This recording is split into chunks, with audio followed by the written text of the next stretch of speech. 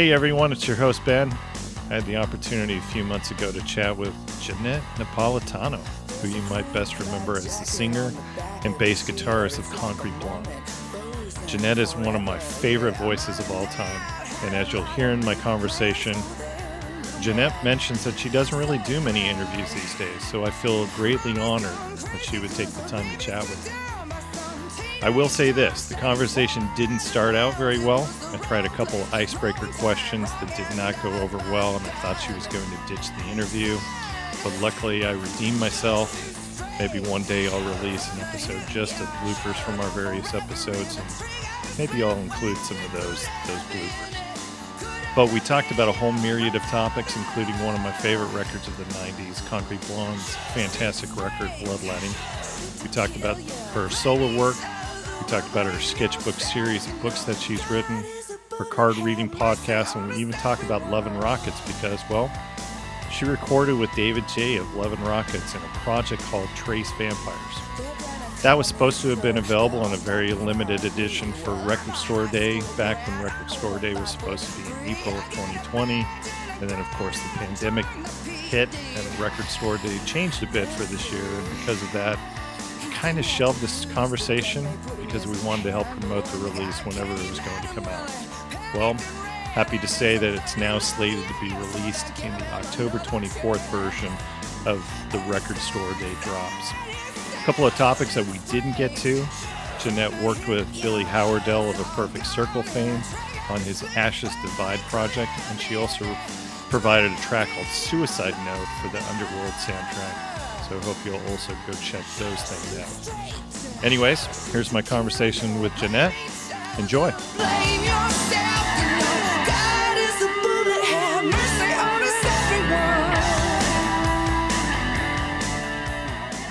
So my introduction to Concrete Blonde really comes during the bloodletting period. What was it about those first two records where the label felt like they had enough confidence in you for this third record, and they sent you guys to London to record with a very well-renowned producer? What was it about what they saw in you guys? Because I grew up in Seattle. I didn't hear God is a Bullet on the radio up there, so I have to assume that God is a Bullet and some other songs got some airplay on some radio stations. I don't think that the label would have signed us. As a matter of fact, I just now they're making a really great documentary, The History of IRS Records, and I was a part of that. And so that's going to be, I think that's going to really flip you out. They talk to everybody. I was at Miles Copeland's house recently. Just that was a really cool thing. I can't wait. So if they wouldn't have signed us in the first place if they didn't think that we had the drive. I remember the night that I met Miles. He was under a full moon. He doesn't though. It devastated me. I told him, we're ready to go. We have a van. All we need is a van. We're ready to go. We want to quit our day jobs and we want to go. There's only three of us, and we reminded him of the Police. That's exactly what he said. And of course, Miles Copeland is Stuart Copeland's brother. Right. But he reminded us of the Police in that we were ready to get in a van. We were ready to just get rid of everything we didn't care and just go and just do whatever it took because we believed in ourselves that much. And I don't think, I don't think that I believe that they knew that we always would get to that point. And so that's kind of what happened. But, having said that, it was definitely a much bigger deal than it had been before. It was definitely a major experience, and Harry just didn't make it. Of course he's alive and well, but he just didn't make it to that stage because he just had too many personal problems. And that was kind of devastating because you work up to that point, and then literally the night before we started the record, we just had to let him go. We'd flown to London, and we were in the midst of a lot of legal trouble at the time. Well, that was the second record actually. But anyway, by the third record, Harry couldn't take it, and so we the night before we were supposed to start the record with Chris Chanterides, who he passed away a couple years ago, Chris, and that was devastating. And here's a little thing of all the records he made, and he's a legend, like you said. He's Lizzie, and he played Joey. at the funeral, they carried him out to Joey, and that meant the wow. world to me. Yeah, I know. I actually won't start crying, but it meant the world to me because, you know, it was a different record for him to make, and it was a big deal for us to work with another producer at that stage, and it was difficult.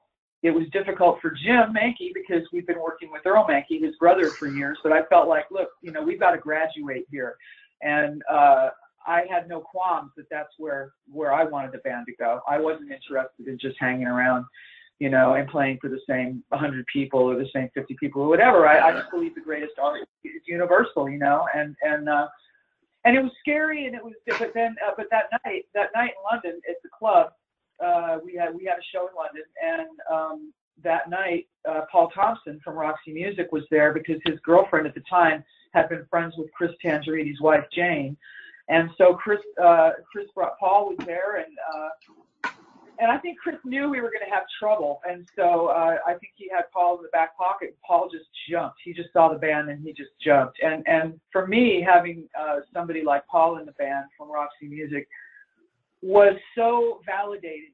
I mean, because, you know, he was a hero of mine. Roxy Music are just what I was all about. I mean, it was just great. And so I don't think the label, we fought a lot until that point. You know, they try to dress me, you know, for the first record, and they try to we fought like crazy. I mean, even Miles in the documentary is hilarious because I saw the trailer and he says, you know, you threw a beer at me. And I said, I threw a whole deli tray at you. You know, we used to really go at it, but only because there's definitely a mutual respect there between Miles and I, and the band. We always knew who we were. We always knew how good we were. There was never an issue at all. No doubt in our mind. You have to know. Otherwise, you just can't do it.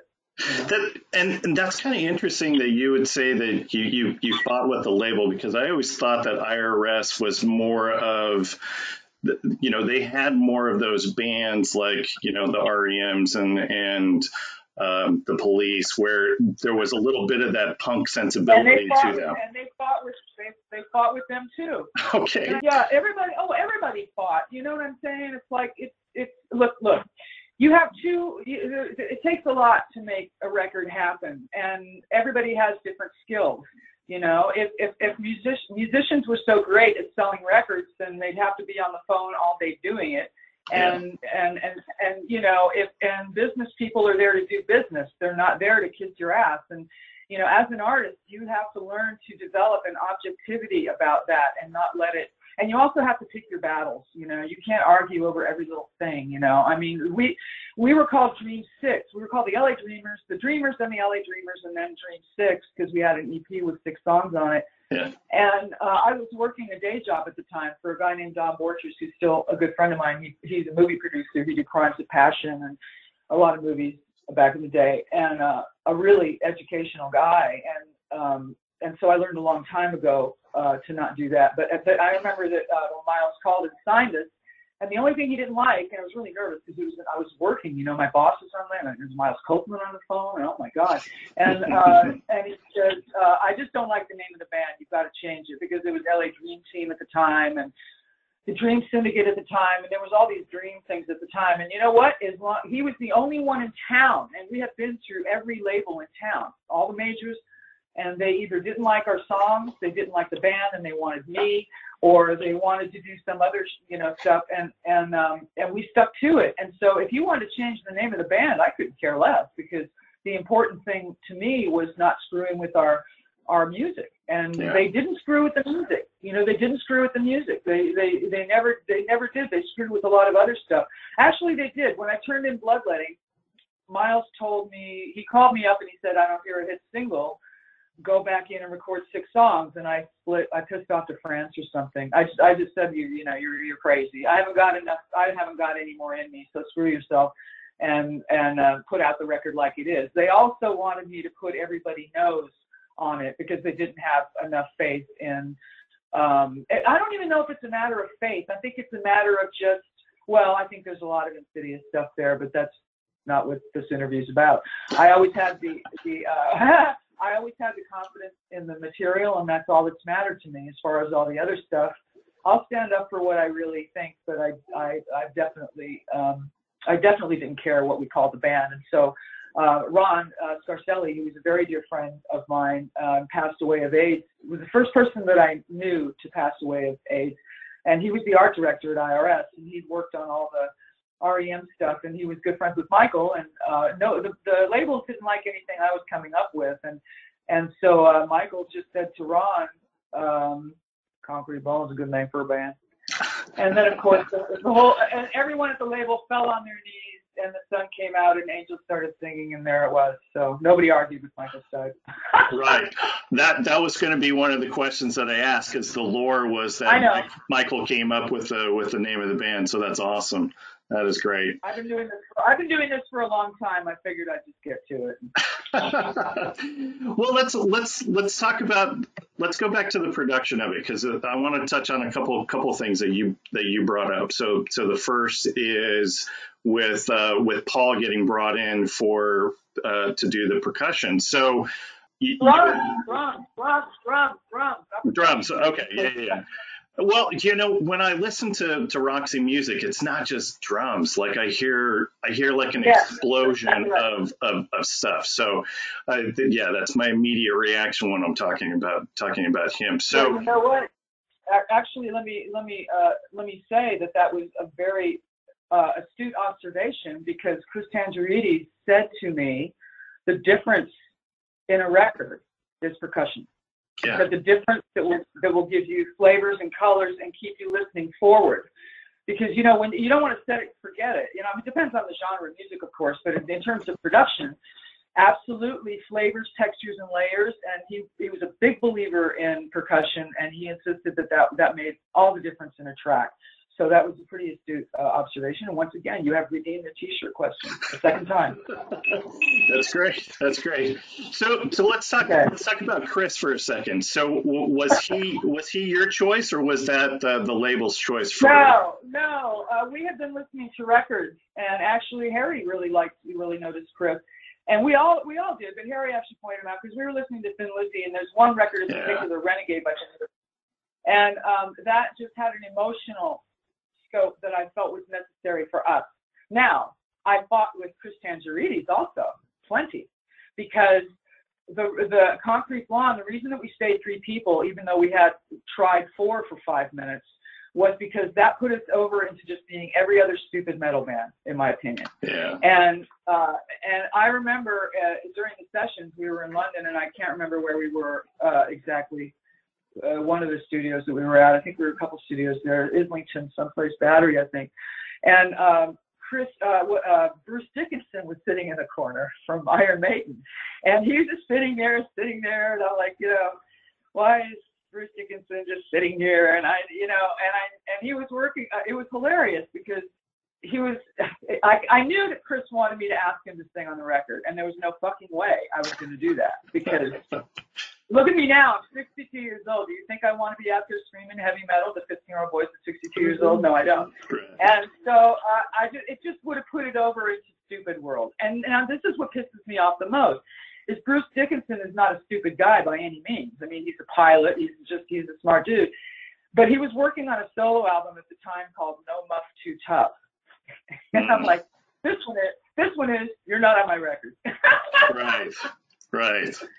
So it didn't jive with who I knew. I knew I wasn't that clueless as to not know who we were. Do you know what I'm saying? And I love Chris dearly, and I was devastated when he passed away. He was definitely one of the people that he ended up to be one of the greatest confidants in my life. He really, really was. He really because he never made a record. He himself has even said he was never asked to make records like this. He only got asked to make metal records. Right. But this record stretched him out, and it stretched me out. It stretched us all the way out of our comfort zone, so that we actually broke. But we were put together in a much better configuration, in my opinion. Paul Thompson's a monster. I mean, I'm amazing. Right. Yeah. The one thing I went back and re-listened to Free, because I wanted to just kind of dive back into your catalog. And and maybe you. Well, we're not talking. We're not going. No, we're not talking about Free, that. but I wanted to compare. So the songs that are on Free are I feel like a little more punky, like they're shorter songs as opposed to Bloodletting, where there's really an expansiveness. You still have a little bit of that sensibility, but. Well, look. I mean, come on. We went from working, at Earl's house, and I'm cutting, trying to cut bass in the kitchen when his wife is opening the refrigerator. And God love him. I mean, Earl Mankey is a pioneer, and there's no question about that. But to go from there to a multi-million-dollar studio in England with one of the greatest producers in rock and roll is just not a fair comparison at all. Right. Well, let's. Do you mind if we kind of go track by track, and you can kind of give me some of the background info on lyrics, production, etc. On what record? On Bloodletting. Yeah, of course. Okay. So first song is Bloodletting, in parentheses, of course, the vampire song. So I see in the credits that Steve Wynn of the Dream Syndicate had provided some vocals, but I don't know if I hear much of him. I hear more of you and overlays of your vocals, because that was pretty much the formula where you were the additional vocals, correct? Oh yeah, I always overlay vocals. I can sing a million harmonies like in 5 minutes. That's what I like to do. Well, and that's one of the reasons why. I completely forgot that Steve's in there. God bless him, but if you can't hear him, I don't know what to tell you. Right, exactly. So you talked about how Miles didn't hear a single, but you guys made a video for Bloodletting. Did they release it as a proper single? That was after the record came out. I mean, we're talking about before we turned the record in. By the time we made the video, the record had been turned in, and we'd established what we were going to do. Yeah. And I had to fight to make that. I had to fight to make a video for that record. Yeah, I had to fight for that too. They didn't want to give me the money, but it's in the contract, and they had to. So we were in London and met a guy named Andy Lee, and he had just finished the Birthday Party, which was Bjork's band, of course, for those young people who don't know. No, it wasn't the Birthday Party. That was Nick Cave. What was Bjork's first band? Sugar Cubes. Yeah, Sugar Cubes. That's right. It was the Sugar Cubes. The Sugar Cubes. Birthday Party. That was Nick Cave. Then there was the Birthday Party by There was a big birthday party year back in the 80s. But yeah, he'd done that video for 200 pounds, and I thought, wow, this guy's really cool. And I was living in London then. I was there for the whole time because I didn't want to hear what anybody in LA had to say. We were in England. We were there to make a record, and I didn't want to hear about all the personal shit that was going on and the legal shit whatever was going on. It was like, we're making this record, and I'm staying out of LA, where everybody has an opinion, and I'm not interested in any of them. And so we made the video over there, and it was awesome. And Beavis and Butthead loved it because it had a lot of bugs. Because it had snakes. Yeah. Yeah. That's how I even found out that there was a video watching Beavis and Butthead back in mid '90s. Yeah. So for the lyrical parts of it, so you guys pulled in the imagery of New Orleans, and I think most of us, when we think New Orleans, we think darker songs and macabre and all that. Well, here's the deal. The first place we ever went on tour, the first time I'd ever left the state in the band on tour, was New Orleans. And our first tour was opening for Cyndi Lauper, and I just thought it was just the most exotic place in the world. And I fell in love with it. And it turns out I'm really into things like astrocartography, which is where there are parallel lines in your personal birth chart that intersect where it points on the map. You are at your very best in the terms of being in line with the matrix. And years later, I looked, and that's exactly one of them, New Orleans. So I spent a lot of time down there. And then, of course, I was reading constantly before, we didn't have back in the day, smartphones or online or anything like that. And I just was reading constantly on the road. That was the only thing that kept me from going crazy. And Anne Rice was big that year. Interview with a Vampire is what everybody was reading. And it was a great book. I mean, it was just, and it's all metaphorical. You know what I mean? It's like, you know, it was just God, people. It's a metaphor. Stop leaving teeth in my dressing rooms and shit. You know.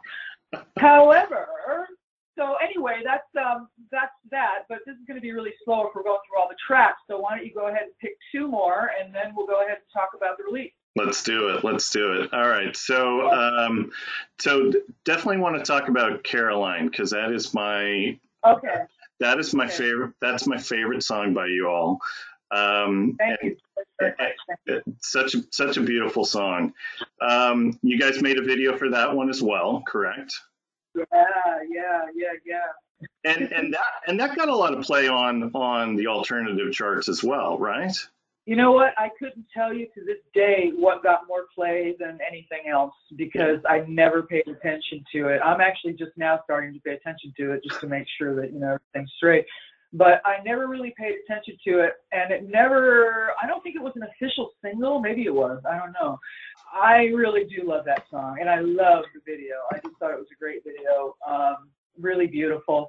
The auditions for that video, because we have a stripper, an aging stripper, right? So we had to audition the stripper as a young girl and as an older woman, and the auditions were just absolutely horrifying. It was like I was almost crying at some of these ladies that would come in, these old ladies, and they were like vaudeville ladies and shit, and just like, and you hated to turn them down. And I remember this one lady who was just flipping out, and she was so desperate. And I remember when she, you know, we told her, good, thank you, we'll call you. She just started flipping out on us, like, yeah, you didn't even smile. Yeah, she started screaming at Maggie. It was just insane. It was insane. But it was really a magic video. The song, once again, it's for some reason, you know, everything to make the broadest statement, and it's not like I wrote my first song when I was 12, so I never really consciously sat down and workshopped and had ASCAP and BMI memos on how to write a song and craft and all that stuff. It's just something that I hear and I do, and there's this clairaudience, plain and simple. And, you know, things come to me this way, and I'll often mix up. If it's a first person scenario, then I will change. If I'm covering something, I've gotten a lot of trouble for this, and I regret. I don't regret it now, but it's just now I get it. I would not change the gender of a song if I was covering it, because to me it made it awkward. It took away from the song, because you had to stop and go, oh, it's she, oh, it's a he, you know. Right. So I never messed with that, and I never.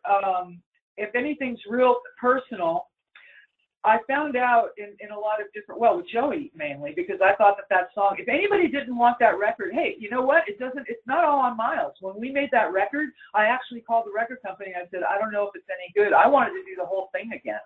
I not only didn't not hear a single, I didn't think anybody was going to relate to the record at all. And so we met, and as Miles said, and I quote, we were both a little bit wrong and we were both a little bit right. I wouldn't fight for another single, but I actually just, the whole record, I just didn't know if anybody was going to get it at all. And that was a profound lesson, because Joey was so personal that I just thought nobody's going to understand this. And then I was inundated. I mean, to this day, of course, you know, or maybe not, of course, but I do. I still get mail over people that tell me their Joey stories. You know, one of them was the 16-year-old son who got killed on a motorcycle. I mean, it was so profound, the revelation, how many people could relate to that song. And the lesson was basically, the deeper you go in, you know, the more alike everybody looks. You know what I mean? It's like literally on the sidewalk, you're all blood and guts. You know what I'm saying? So it's kind of like, you know. It was really profound, but everything is generally, everything is metaphor. Caroline is what you're talking about. Caroline is where I see a boat. It's another vision. It's another dream. And if you're going to move, the most painful thing about moving ahead is having to leave people behind. And there's just no way that you can't if you're growing. You know, you just can't. I mean, you just can't take everybody with you, and not everybody is on the same path, and not everybody is. It's just like, you know, there's a lot of you know, little pictures and stuff like that. But mine is the solar system. Some planets come around every 100 years, some come around every day, and some come around every couple of weeks or whatever. People are the same, you know. And on the merry-go-round, you know, some people have been riding it for a while and get off, and some people have just jumped on. And that's the bittersweet part of that, is that, you know, you have no right to hold your talent back, because that's something given to you. If it's the real thing, then you owe it to share it, you know, and that's something that not everybody understands, and you might not even understand. But when something is bigger than you, you just have no choice. You're powerless really in front of it. And it seemed like that it was a big wave that needed to, everything's in waves anyway. You know, I'm a Californian, so everything, you know, sound, light, and everything else, you know, the wave comes and then it breaks, and then that's the watershed, you know, and not everybody makes it. And so Caroline was basically, the vision was, you know, you sail away and you're waving and somebody's standing back at the pier. And over the years, you know, it's different people standing on the pier what you're waving goodbye to. And it's a very powerful image. It's very strong, but bittersweet, though. It's not sad. You know, in the end, that's what happens to everybody, you know. Yeah. And I think that's, so you mentioned Joey as well. I think one of the things with Joey and Caroline being, you know, two of your more recognized songs is we've all had a Joey or a Caroline in our lives. Like there's always those individuals who have come into our lives that, yeah, touch us in different ways, some good, some bad. And I feel like both of those songs, you captured the emotion of knowing those Carolines and the Joeys. And that, I think, is why people are drawn to both of those songs, is you left it out there. Like the emotions are there. You can hear it in the lyrics and in how you deliver it. Well, to me, thank you. I appreciate that. But I was going to say earlier is that most of you're speaking as an American in one country. I've been all over the world, and I promise you, the first song is not, you know, in Brazil, we were considered a surf band from God is a Bullet. Their concept of surf music is a much bigger, it's bigger because it's a bigger country for one thing, but their concept of surf music is much different than our concept of surf music. So it's not, and I also want to say that, you know, I think there are just as many songs, you know, maybe not, I'm not, you know, it's hard to be objective about your own stuff. And so to me, there are plenty of other songs that are just as, if I've not more invested in emotionally, certainly. But as somebody I know well would say, just that money. Yeah, exactly. Well, let's talk about your upcoming Record Store Day release then. Okay, this is great because you're the only one that I'm really going to talk to you about this, because I don't really have to do press, and therefore I don't want to do it. And this is an interesting thing too. I don't have to do it. I haven't got a record out, and I don't have to talk to people, and it's a sheer joy. So this is funny. So David J., who I met at a rehearsal studio in Hollywood, of course, David J. Haskins is of Bauhaus fame, but frankly, I'm a much bigger Love and Rockets fan than I am a Bauhaus fan. Me too. Yeah. Yeah. Are you? Why are you a bigger Bauhaus fan than Love and Rockets fan? No, I'm a bigger Love and Rockets fan than Bauhaus. Sorry, that's what I meant.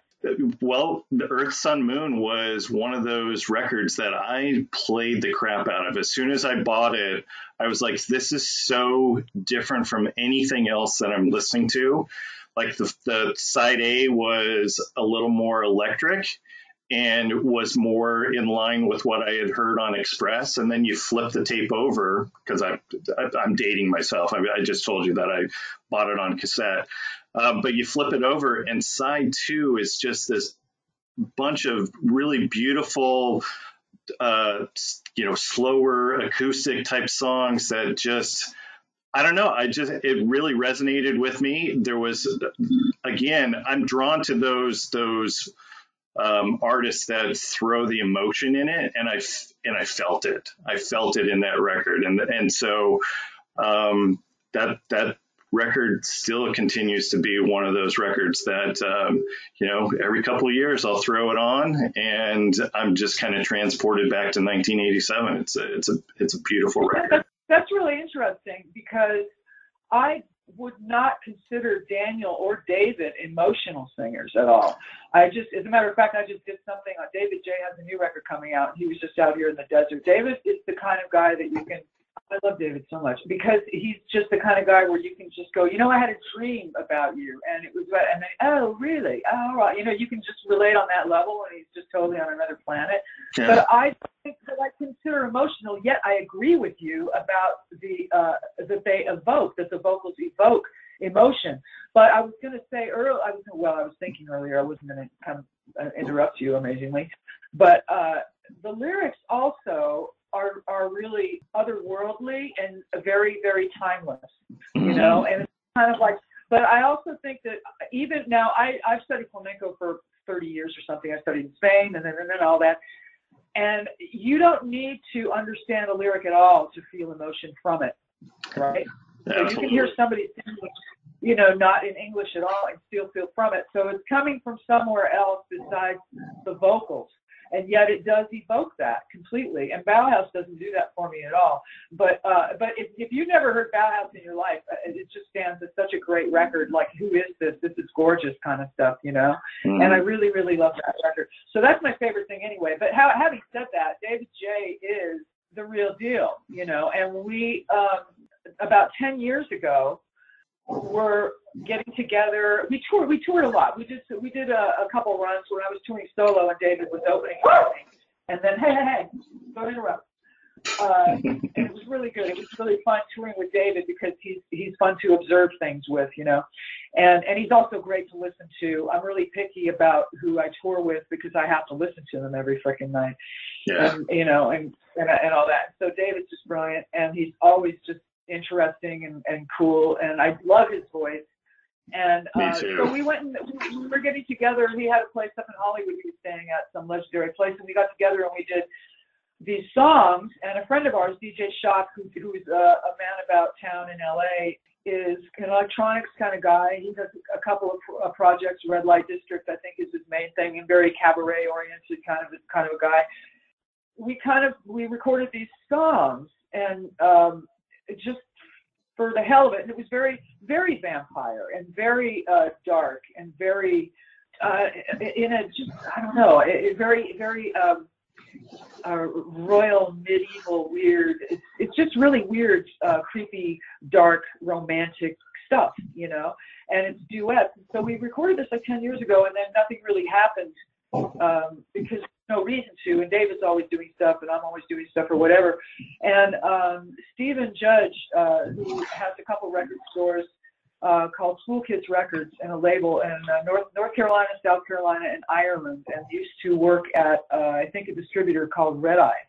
Concrete Blonde made a record called Mojave when a few years ago, and Red Eye distributed that. So Stephen, how did we get with Stephen? What was Stephen doing? Oh, I think I sent Stephen. We've been in touch for some reason. I can't really remember. But all of a sudden, there was Record Store Day, and they didn't have that before. And all of a sudden, I'm like, you know, vinyl's back, right, apparently. I don't have any vinyl. I haven't in a long time. But I said, well, you know, now might be time, David, to do something with those songs, you know. And so I hit Stephen up. I said, well, this is really, this could be really cool because they're neither here nor there. It's only 3 songs. And why not go ahead and do, you know, a colored vinyl 12-inch? And so that's what we did. So it's Tres Vampires, 3 vampires. And it's the 12-inch with 3 songs on it. Voyage of the Damned, Take Me Deep is the A-side. And I can't remember the other one now. But it's just, you know, it's new Halloween classic rock. It's new Halloween death duets. Duets to death, I don't know what it is. But it's really cool. And we, you know, it's 10 years old, but it's, you know, goths never die, basically. Vampires never die. And so, you know, I'm glad David's back doing his Bauhaus stuff and everything. I've never seen them, never even, you know, I like to be removed because I just don't care. You know what I'm saying? I don't care. I don't mean that in a way that I don't care. I just mean that in a way that I've always kept myself removed from influence because I don't want to be influenced. You know, I'm not living out in the desert because Graham Parsons lived out here. I want to come out here because of why Graham Parsons came out here. I want to come out here because there are no people out here, and I can get the universal, you know, I can get the stars falling on my yard too, you know. I mean, I want to go back to the source, not a 3rd or 4th or 5th generation of a source. Yeah. And so that's kind of that. And so David, and I think that's why we get along, really. I don't know. We don't really, it's just like, he was just in the desert. He's hey. And I said, I had a dream about snakes. And he said, oh, well, I'm in the desert. Do you want to come by? I'm like, yeah. But what he didn't know was that my friend, who was not even a mile from where he was staying, had taken a picture of a snake track that must have been a 50-foot snake. I mean, it was just crazy. So anyway, that's the level that David. We did gallery shows together. I just really like David. I like his art, his sensibility. Yeah. So I'm glad to see it. I'm glad. Have you read the book? I have not. It's definitely on my to-do list. So one of these days I'll get to it. Any clue of how many copies the label is going to make of this release for you? 1,000 only, and that's it. They're not going. And that's been my model for a long time. Yeah. I mean, I've been doing this for so long, and I learned from the guys who, I used to watch my boss Dave Gold cut lacquer all day long. I mean, that was my day job, is making sure that the vinyl got into the bath by 4 o'clock, that the guys picked it up. It was packed in styrofoam, and then they got your stampers back in metal, and then you okayed test pressing and all that. That was my day job. That's what I did. Yeah. So I know all that. So we're only doing 1,000 because the model is, at least the one that I've been existing on for a while now, is that people do still like to have records, and it's all going to go to online anyway. But you at least make sure that as an artist, you get something. And if you're the kind of guy that needs to roll with $5 or $6 million, that's not real money anyway, past a certain point. And if you're just an artist that likes to keep making music and be comfortable, then for that point. But it's mostly about the music. And when you make good music, it's going to find its way out. I mean, how many records do they unbury the minute somebody goes down in a plane crash or whatever? Right. I mean, there's good music is that you cannot keep it from surfacing. And while people get frustrated, I'm sure, 10 years ago, what are we going to do with this? What's going to happen with this? I mean, David and I were busy, doing stuff anyway, but everything happens in its own good time. You really got to trust it, especially when it comes to art. Things happen in its own time. Artists are ahead of their time, and you just don't catch up to it. I saw something on Picasso the other day, and his last gallery show was absolute genius, and he was in his 80s, and they tore him apart for it. And if you look at that now, you're like, holy shit, man, this guy was like, the only thing he said that kept him from keeping going was that his eyes were failing. Can you imagine Picasso now with LASIK? And amazing. Right. So that, and that's great too, because I mean, look at Bauhaus. Speaking of Bauhaus, I mean, look at as a person who almost got the hell beat out of him for having purple hair in 1979 in LA in the Valley. Everybody's got purple hair now. It's no big deal. So it's like that's just the way it goes. You know what I mean? Everything old is new again, or everything weird is new again. And we're going through times right now that we never have in the history of this country, obviously, but in the history, like for astrological reasons, a lot of big things are changing, and it's a very optimistic time in spite of the way it looks to everyone, So everything, and these kids are discovering things for the first time. I mean, my God, these 13-year-old kids, or because of the internet, that artists fought that so hard. And now you have, 15 and 16-year-old kids, writing to you and saying, yeah, I love this record and sign this record and whatever. These are just young kids. And so this keeps the music to them is very fresh. And that's making it. But what's really strange is that now when you mentioned the Love and Rockets record, that didn't sound like anything in the 80s. No. Because of the acoustic part. That's what I mean. That was the era of Duran Duran and Berlin, my girl Terry, and it was very electronic. You had the Seagull guy with the hair. What was his name? Mike Score. Yeah. And Gary Newman, who was brilliant, by the way. Gary used to record at Gold Star, where I used to work. His father, I think, was his manager, if I'm not mistaken, at the time. Paul Weathers was also. But he used to come in fatigues and rifle. It was very odd. But he's brilliant. But all those, all of that. So that was an unusual record for the 80s, Yeah, I think there were a lot of people who thought as soon as, Bauhaus disbanded that, Love and Rockets would kind of carry the torch of what Bauhaus was doing. And then they're like, wait a minute, there's an acoustic guitar on top of this really heavy drum and bass lines. And, okay. and they're wearing white on the cover, may I point out. They're wearing white. Holy shit.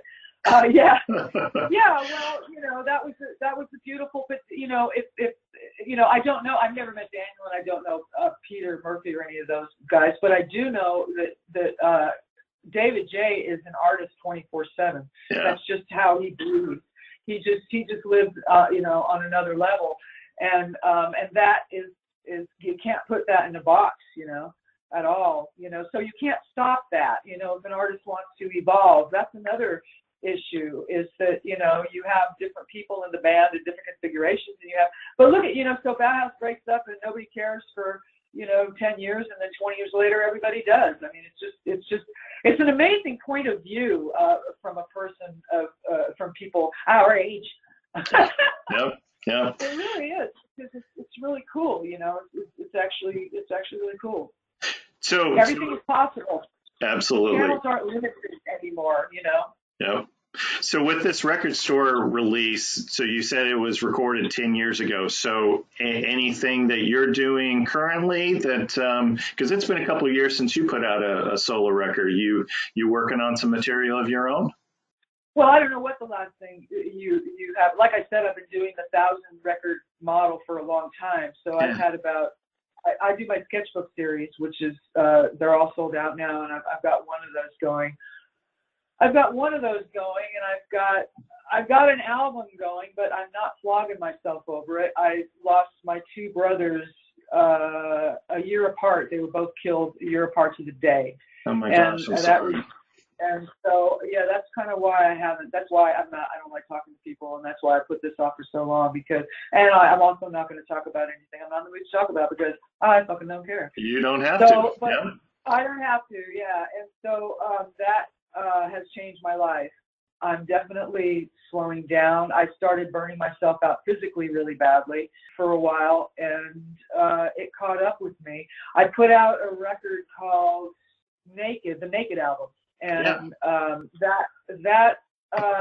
that's gone too. You can get all this stuff online, by the way. The Naked album is a really good piece of work. That was a friend of mine who actually is Leon Russell's old guitar player, Brian Manzel, who's been my mastering guy for a long, long time on all my independent stuff and film stuff or whatever. But he brought the mobile unit over and just ran lines into the house, and I recorded that all out here in the desert, where I'm building my own little studio. I've got 5 acres and trailers and all that stuff, and so I've got my little sound stage going and all that sort of stuff. And I did, here's a song, Crib Girl, you should see if you haven't seen it. Crib Girl is on YouTube. That's a great track, and it's a great video, and I shot that all here. Danny Montgomery, my drummer from Pretty and Twisted, came over from Paris to help me with that. And what else? Riding the Moon, which is a great track, and that is that video was animated by a guy, Geraldo Caesar, in New Zealand. He's Mexican living in New Zealand, and I voiced an animated feature for him called Lilith, and it was a short feature about child abuse. And I loved his animation so much that I had this song Riding the Moon that took me 6 years to finish for various reasons, that I asked him to animate it, and he did, and it is stunning, and it was nominated, it was a finalist at the Firenze Film Festival last year. Cool. At the short, oh my God, that was so, oh my God, even though I'm not Italian anymore, I got my 23 and me, and I'm Ukrainian. I'm not Italian. Okay. I'm 23%.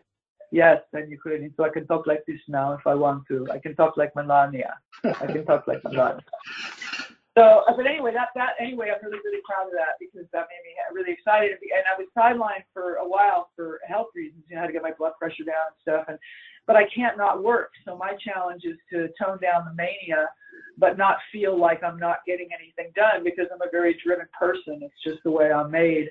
And so, yeah, I'm proud of that stuff. But as far as if I put out an album like the way that you're used to it being done, I have to tour. I have to do a lot of stuff that I'm just not up to doing right now. Yeah. And I'm not gonna put any pressure on myself to say when I'm ever gonna be up for it again. My doctor just retired after 30 years. She's in LA. And I was bummed about that because, she's been my doctor for half my life. And I had the best checkup that I've ever had with her. So I don't want to lose that. It took me a long time to get healthy again. Because stress, my hair started falling out. You're always in some legal situation and making sure you get paid, especially in the last 20 years, because there's all this stuff going on. The guys that are old enough to remember where your money is don't know anything about the new places where it is, or they're dead. And the new people aren't old enough to know where it came from. So it's really a difficult thing for an artist to be in terms of trying to keep track of everything. So that was pretty stressful for a couple of years. But I never stopped making music ever. I mean, I haven't even had air conditioning until last year, and I live in the fucking Mojave Desert, and I never ever stopped making music. So if you look back, I've never stopped. As a matter of fact, this is the longest I've gone without playing live, and I'm nervous, and so it's a strange thing to me now, and it shouldn't be, but it is. So I'm actually a friend of mine is working for the Humane Society in Maui, and so that's the last place I hugged my brother John because he served time in prison there, and so I'm actually going to go over there and do that. But I haven't. But as far as I can't put out a record company's not going to say to somebody like me, here's a bunch of money, here's an album, thanks for letting us have it. No. You got to go out, you got to work, you got to do this, and I really don't know how much of that I've got in me at this point. Not that I can physically not going to do it. It's a lot. It's a lot. Well, the new model. Hard. Yeah, the new model of putting music out these days anyways isn't putting out records. It's kind of what you've been doing for the last couple of years of putting out Ride in the Moon and putting out Crib Girl and and reminding everybody, you could go check out all of my other records that I've made over the last 30 years. So, yeah. Right. Well, let me talk about that. Crib Girl's a cool one. That's a cool. If you haven't seen the video or the track or whatever, but that was very cool. And that was difficult to make because I literally had nothing but a laptop in the summer with no air conditioning. Could only record like literally between the hours of 3 and 5 in the morning, and you can't even do that. And that works anyway. It doesn't even get cool then anymore. But my friend Miranda Gavin, who's a London artist, she took all the photos for Bloodletting back in the day. That's how long I've known her. Okay. Making that record. And so she's just showed in London, as a matter of fact. And she did a study. I went to tattoo school, and I got a license quite a few years ago.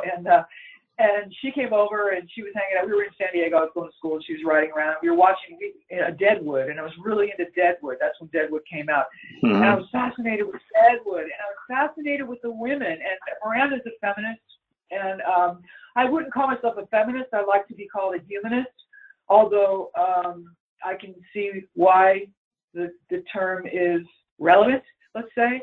But I was fascinated with the women of the Wild West. This is where I live, and one of the things I could appreciate is, how difficult physically it can be. In the winter, you're breaking ice off the horse's water and shit like that. Just your basic things that you take for granted. I can't even imagine having babies and stuff like that, like back in those days. You know what I mean?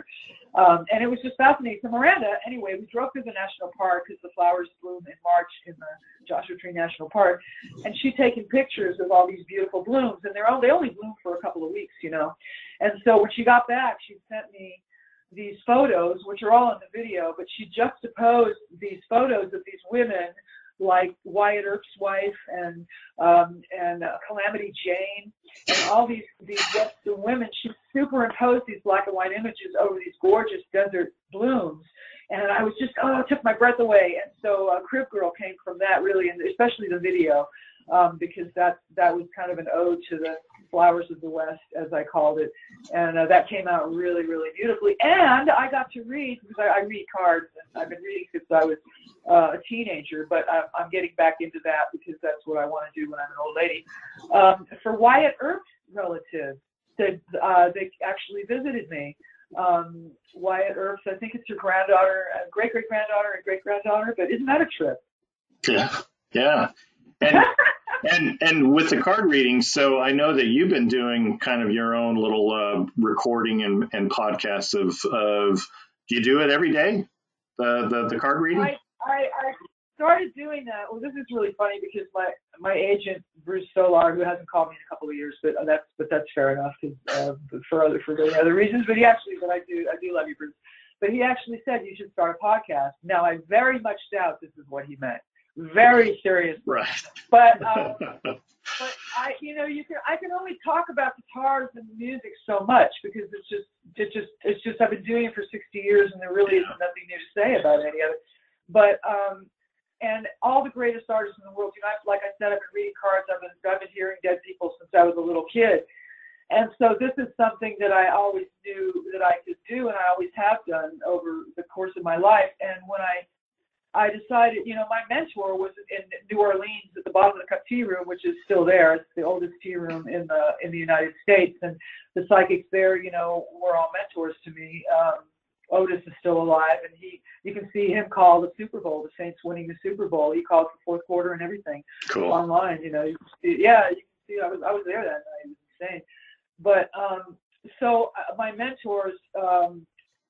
It was really, kept me going she kept me going for a long time. She's passed away now, but she was she worked for the cops finding, bodies and stuff like that. So, we're a serious group of people. We're to be taken seriously. And so that's where all the music's always come from. But now, the voice chakra, the voice is what my gift is. I don't like the sound of my own voice at all. Most singers don't. Is something that's interesting, but I realized that that's something that other people do like, and so I like to read and I like to write. And the reason that I started doing the WordPress blog every morning first, and the reason I started to do that was my brother John was killed, and then my brother Patrick was killed. He was a pilot, and his plane went down. Even after a year investigation, the plane was perfect. There's no reason for it whatsoever, so it was very upsetting. And at that point, I really had to get up and do something. I had to get up and really get myself out of my head first thing in the morning, because that was my worst time.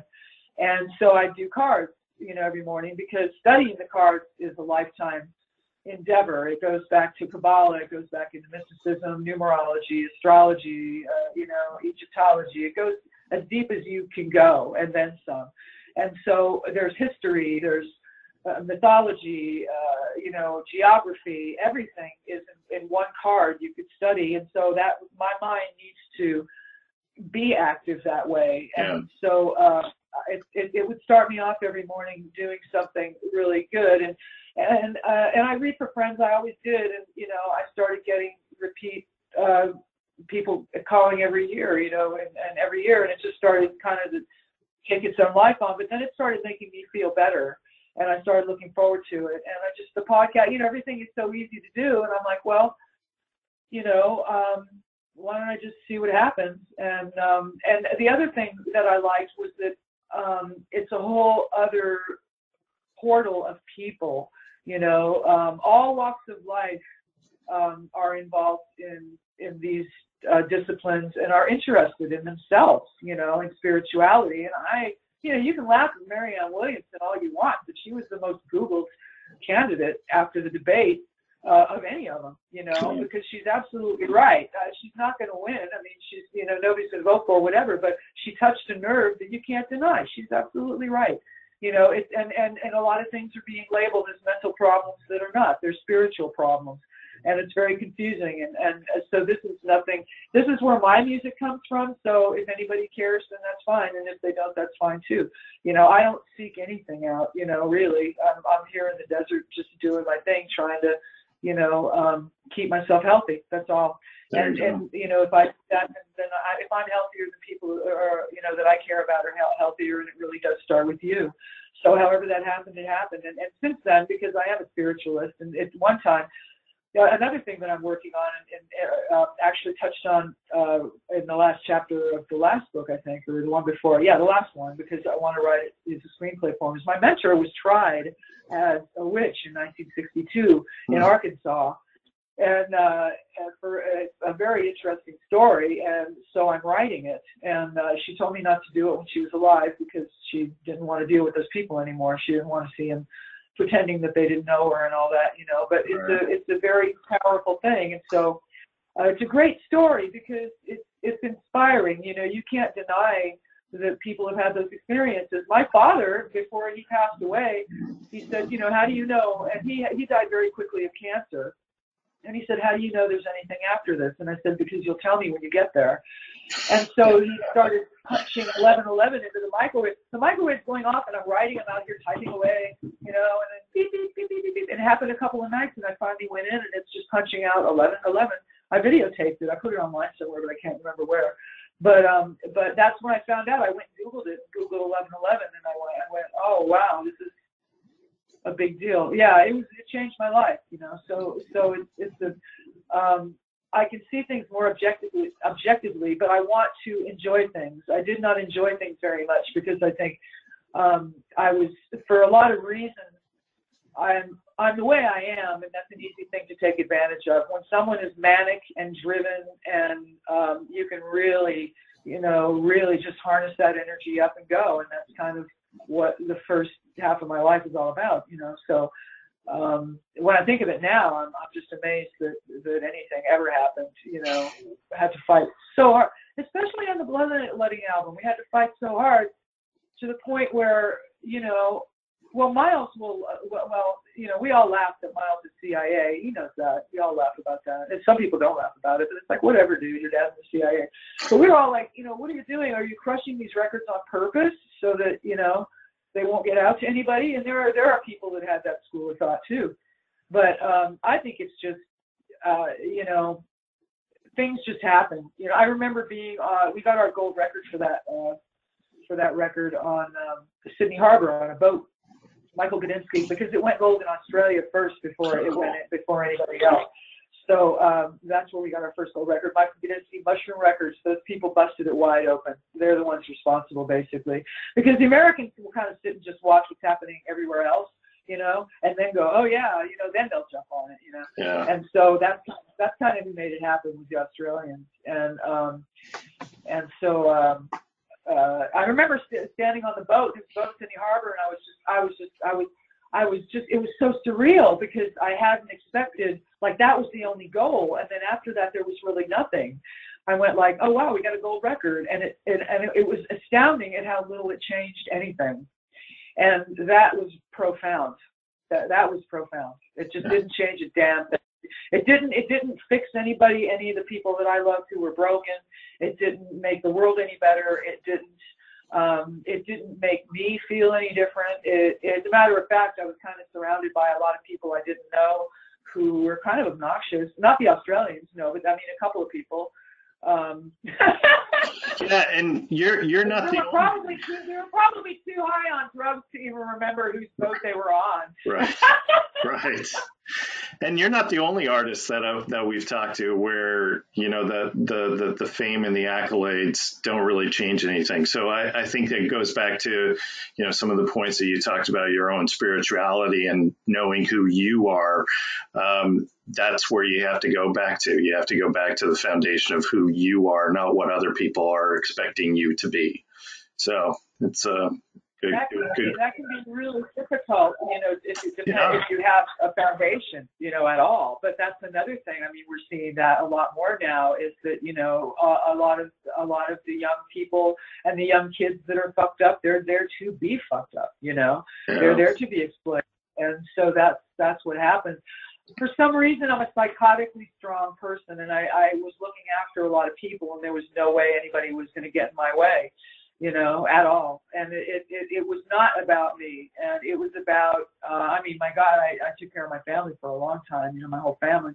So it wasn't about that. So it was, but like I said, it's about fighting for something bigger than you, and but if you're not in it for the music, then just don't bother, at all, So it's interesting to see who still is, has made it through and who's doing what, and aging gracefully as a Californian is something that I've always been conscious of, and maybe I should be, and maybe I'm not. But I 6 out of 9 planet from Virgo, so I worry about things too much anyway.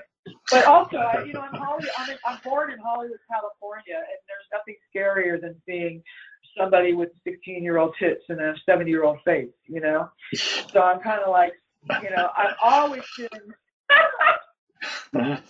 Yeah, exactly. I've always been future-minded. I've always been really a mentalist anyway. I've always been kind of like I wanted to be a writer. That's why we did like on the Pretty and Twisted record.